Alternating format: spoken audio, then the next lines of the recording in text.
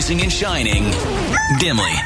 Wake up with Ken and Kurt on Star 102.5. So my wife and I's youngest turned 16 today, so she'll get her license later, and she's pretty excited because later this week, her and her sister and her friends are going to go Black Friday shopping. That's great. You know, she's going to go get her nails done today, so that's her first big, once she dumps me off, doesn't need me anymore. Well, you got to look good for, on the steering wheel. Yeah, sure. I guess, yeah. She's a free woman now. Just wondering where you went when you got your license. Do you still remember? First place you either went or looked really forward to going. 515-280-1025. Allison in Ankeny. All right, Allison, what was it? I grew up in a very small town, and so I had to do the loop and end up at the Cool Park where everybody parked their cars and hung out. The loop. Yeah, I know. What was the town? I grew up in very southern Minnesota, in Fairmont, Minnesota. Okay. And so, yeah. They scooped the loop there, too. you gotta scoop the loop. I mean, it was the thing to do, and I had my own car, so I had to let everybody know what my car looked like. Yeah. Man, that brings back memories. What kind of car was it, by the way?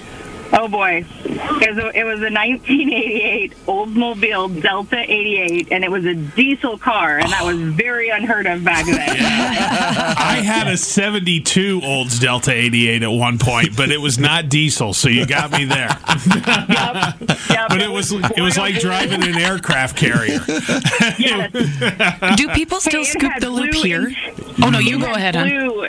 It had blue interior velvet seats. Oh, nice.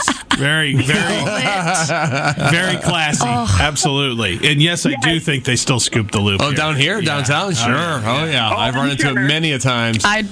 In my fear of driving downtown, I did that one time, and I got lost, and I ended up at the Quick Trip over here on Keogh. It's a circle, Tommy. I met a boyfriend, though, so it worked out. Thank you, Allison. Have a good day. Appreciate the call. Thank you. Take care. Bye-bye. Paul in Ames now. All right, Paul, where do you remember going? It was 1996. Yeah. Iowa State University had a building called the Durham Center, which at the time was open to the public for computers. So you could get on the internet, chat cafes, all that stuff. Got it. So I turned 16, grabbed a bunch of my buddies, crammed them into my mom's little Mercury Tracer, and we were all big guys. So 5 of us in a car that size, it was special. We were our own built-in airbags. Sure. So we get there, and they introduced me to the internet, and I set up my own first ever email address. And back then, Hotmail was still pretty big. Oh, that's amazing. Yeah. And I had the nickname Whammer from baseball. And one of my buddies used to call me Whamsamathia, and I thought, that's going to be my email. Nobody can even pronounce it, much less spell it, so I don't have to worry about it being hacked. So then after that, they introduced me to said chat rooms, and I was done for. They even warned me, hey, we should probably check in with your mom. It's getting late. Said 1 o'clock, 2 o'clock, 4 o'clock. Finally get back home with my buddies in tow at about 6 in the morning, and my mother is waiting outside for me, and she's a smoker. She out there with a pile of cigarette butts. That was my dad. And she looks at me. I get out of the car with my tail between my legs because this time reality is set in as the sun's coming up. Uh-huh. And she goes, "You are lucky your father's at work. We work graveyard."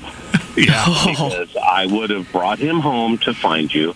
I almost called traffic reports to make sure you guys weren't in a ditch somewhere. Yeah. So you take this car and you take your friends and you go have breakfast and you enjoy the rest of this ride, because never again, until pigs fly, will you ever drive my car. Oh, and by the way, Mom, I discovered the internet. I love that she lets you have a last meal. It was 2 years later before we ended up finally getting dial-up at the house. Thank you, Paul. You have a great day. Appreciate the call. You too, guys. Take care.